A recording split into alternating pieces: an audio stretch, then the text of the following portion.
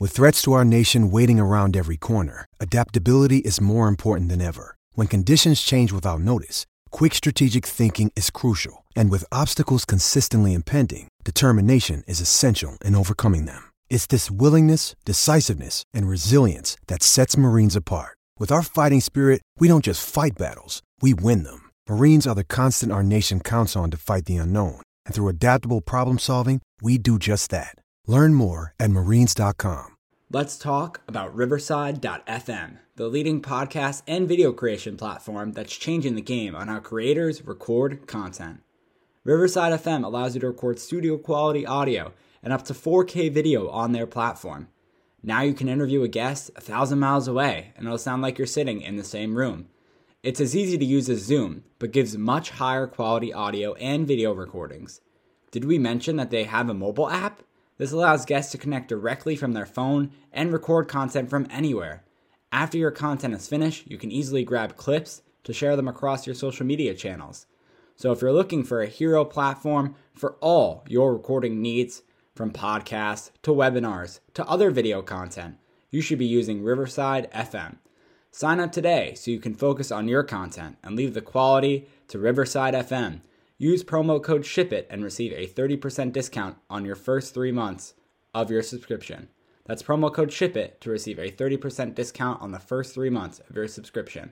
Back to the show.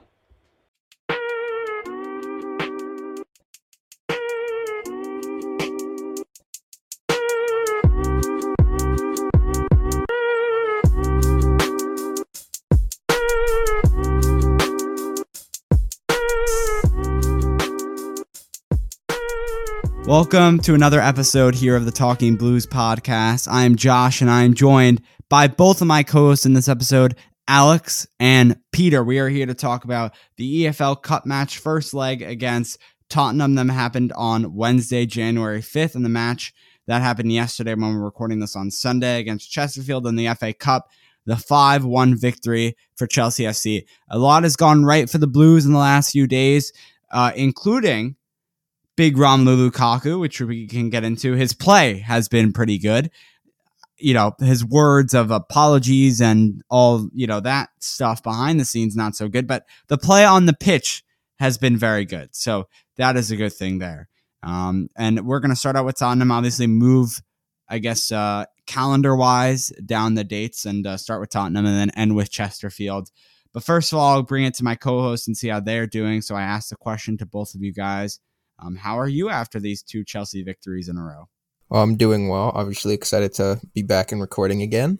And I'm also excited that we're back in good form, even though, it's Spurs and Chesterfield who are basically on the same level anyway. So, you can't get too excited. But like you said, I'll start with the Spurs game. It was just a really good performance. We dominated them. We should have won a lot of goals to 0 goals, and it was 2-0. We could have put it the cup tie out of doubt, but obviously we have a second leg against Spurs. I think it's on Wednesday, so we have to finish that off. But if we can play like we played against them the first leg, we'll be fine, because we just had so many chances and we just couldn't finish, which does give me some hope. I think I remember after the game, I talked to Josh about it, and I was like, the good thing is I remember I was a little similar to last season. This is what always happened last season, where we created 10 chances and they were all good goal scoring opportunities, and we just couldn't finish them. Timo would just miss them all, and he did miss a chance in that game.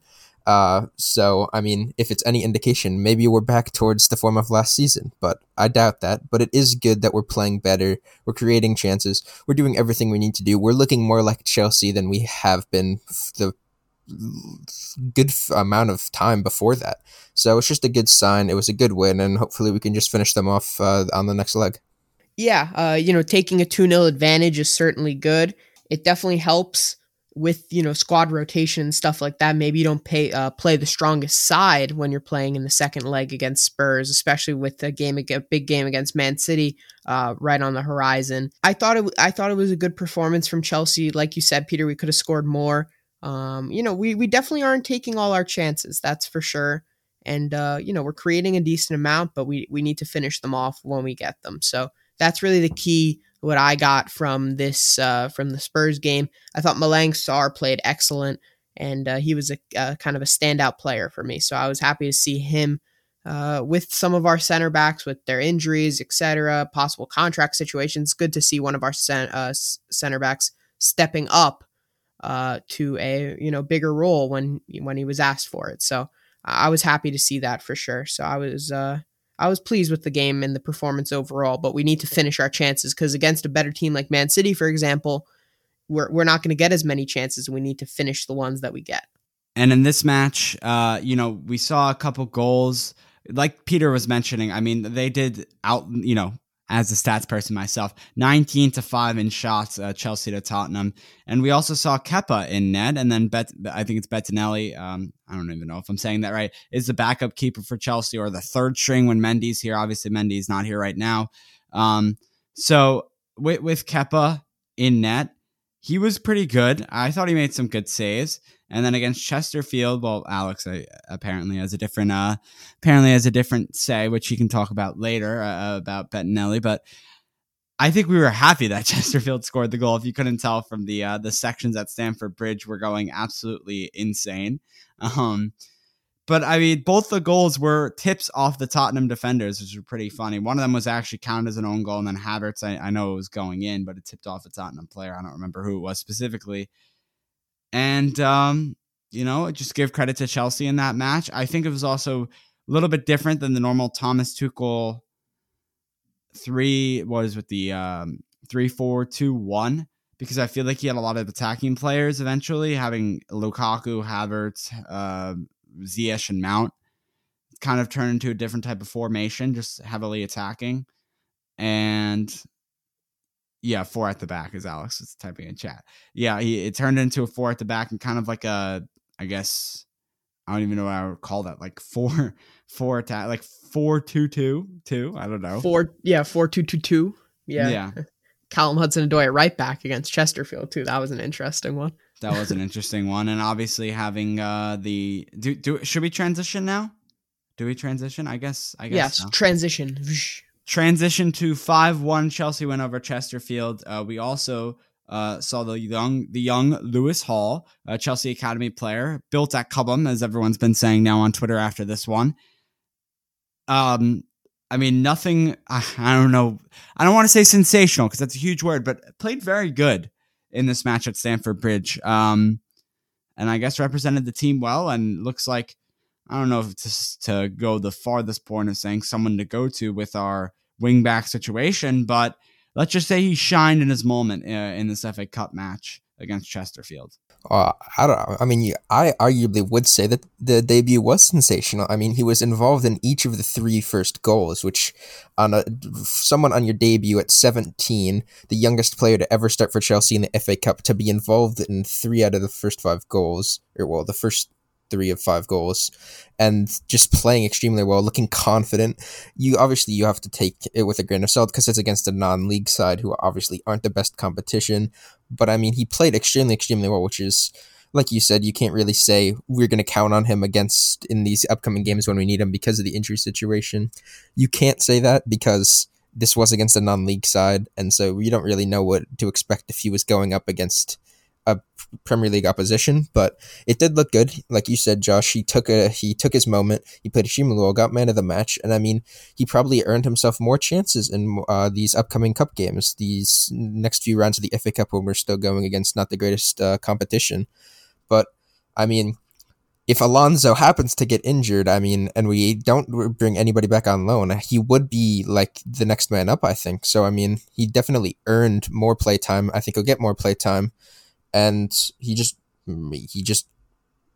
played well and made use of his chance, which is what you need to do for these youth players to get into the side, like Harvey Vale did, Xavier Simons did. All these youth players who Tuchel are trusting in these games with these injuries, they're taking their chances and playing well. And I mean, here in the United States, we have the levels of high school, and we're juniors in high school, right? Alex, I know, is already 17. We have later birthdays, Peter, so we're still 16. He has a September birthday. He was born in September of 2004. He turned 17 then. And I just think it's crazy.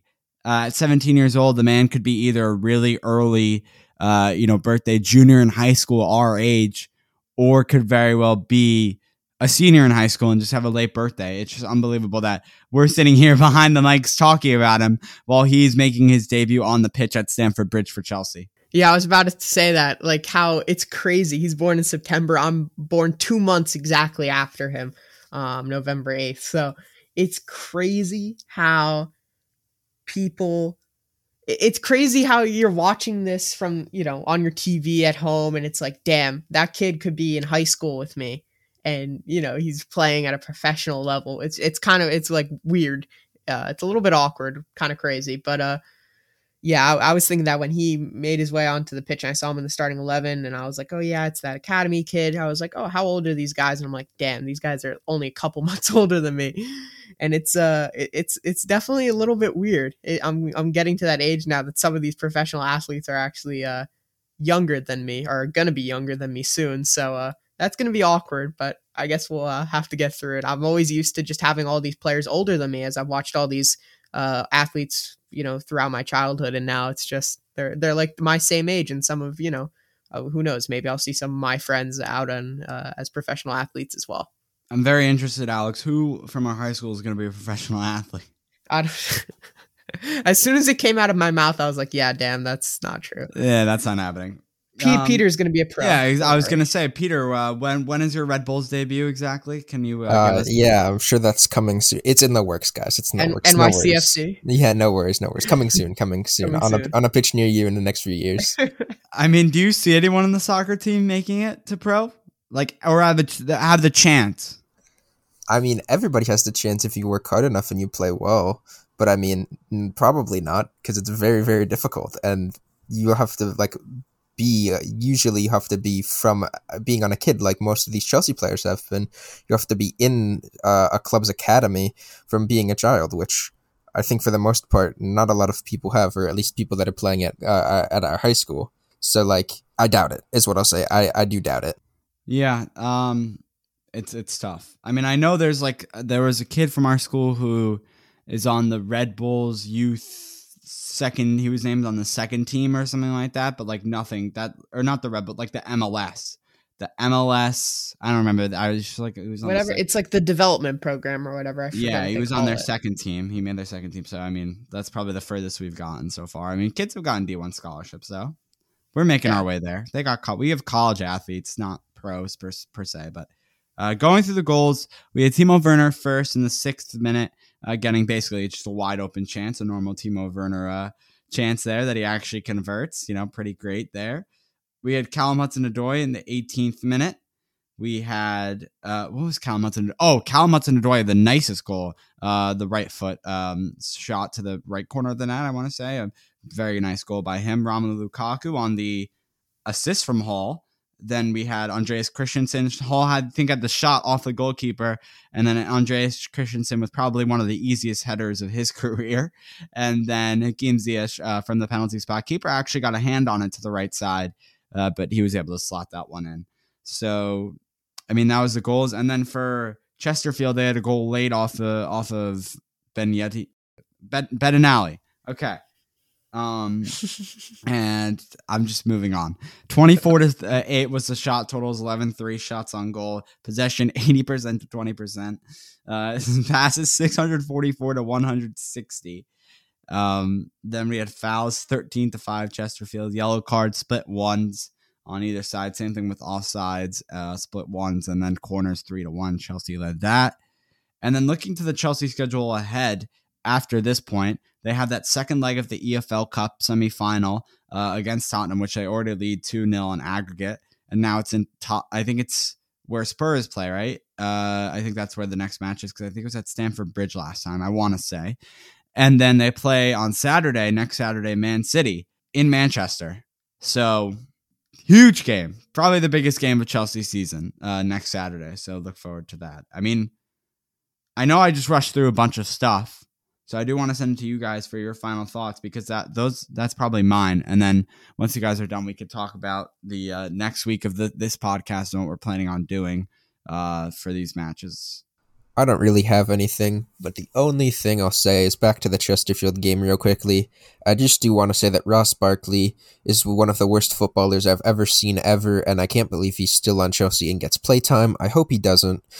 It's painful to watch. It's like Alonso, except Alonso's even better, and you know when Alonso's better than you, that's pretty sad. So, I mean, he's just terrible. I hope he's gone, but just wanted to point that out as my closing thoughts. He's just so bad. I can't believe we signed him. Marina, or was Marina even? I think it was Marina who signed him. I'm not sure. Whatever. Terrible signing. He's just bad, and I hope he doesn't play for us ever again. Yeah, I don't really have any other final thoughts in terms of either match or either match. This matchup, against Spurs, it's going to be a big one, and hopefully, we progress to the next round, or the final of the cup. Really, not the next round, if you think about it that way, but. It would be good to get some silverware, and I think this cup competition, whether we face Arsenal or Liverpool, I think we could get the better of either of those teams. So, I'm hopeful with how this will go. And, we still have a long way to go in the Premier League season, so who knows, don't write Chelsea out yet. But it definitely looks tough to catch up to Man City, but the first step in doing that is beating them on Saturday. I'm sorry, Alex, you're just going to completely go past what Peter said? I was just moving on. I didn't want to steal his thunder, Any thoughts on that? I mean, Peter, you just said that Ross Barkley is one of the worst players you've ever seen. I don't think he's one of the worst players. Okay. Obviously, that's how you started your statement. Okay, yeah. Yes, I know. Obviously, that's a bit of a hyperbole, but all I'm saying is he against a non-league team, he did not look good. He looked average to below average against a non-league team. So clearly he's found his level there. So, I mean, that's all I'm saying. He's not a great player. I will admit that. I wouldn't say he's the worst player I've ever seen. I've seen a lot of terrible players. Not particularly at Chelsea, but, in general. And, yeah, I don't know. I didn't really know what to say, so I kind of just swiftly moved on by. Yeah, I mean, it's an interesting thing to respond to. That's definitely a statement you can make. To look towards the future of our podcast, okay, of Talking Blues. I want to say that our next episode is going to be, if everything goes well, according to plan, Friday this coming Friday, the 14th of January. So we're gonna wait until the Tottenham result is out, and we don't want to do a direct recap just because it's right in the middle between Man City, and we want to do a joint. So it's going to be a joint Tottenham versus Chelsea recap plus Man City preview, something that we've done in the past a lot of the time. Just haven't done fully recently. But yeah, okay, so look for our episode later this week. We appreciate you listening, and you can follow us on Twitter at Talking Blues Pod. We are also there on TikTok by the same name, Talking Blues Pod. shipitstudios.com/talkingblues.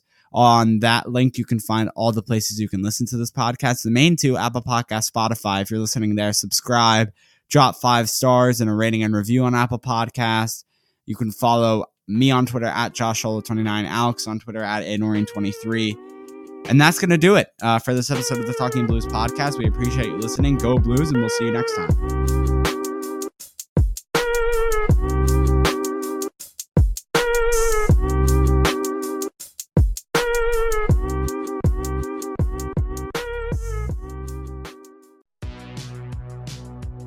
Welcome to the All 80s Movies Podcast. I'm Bill.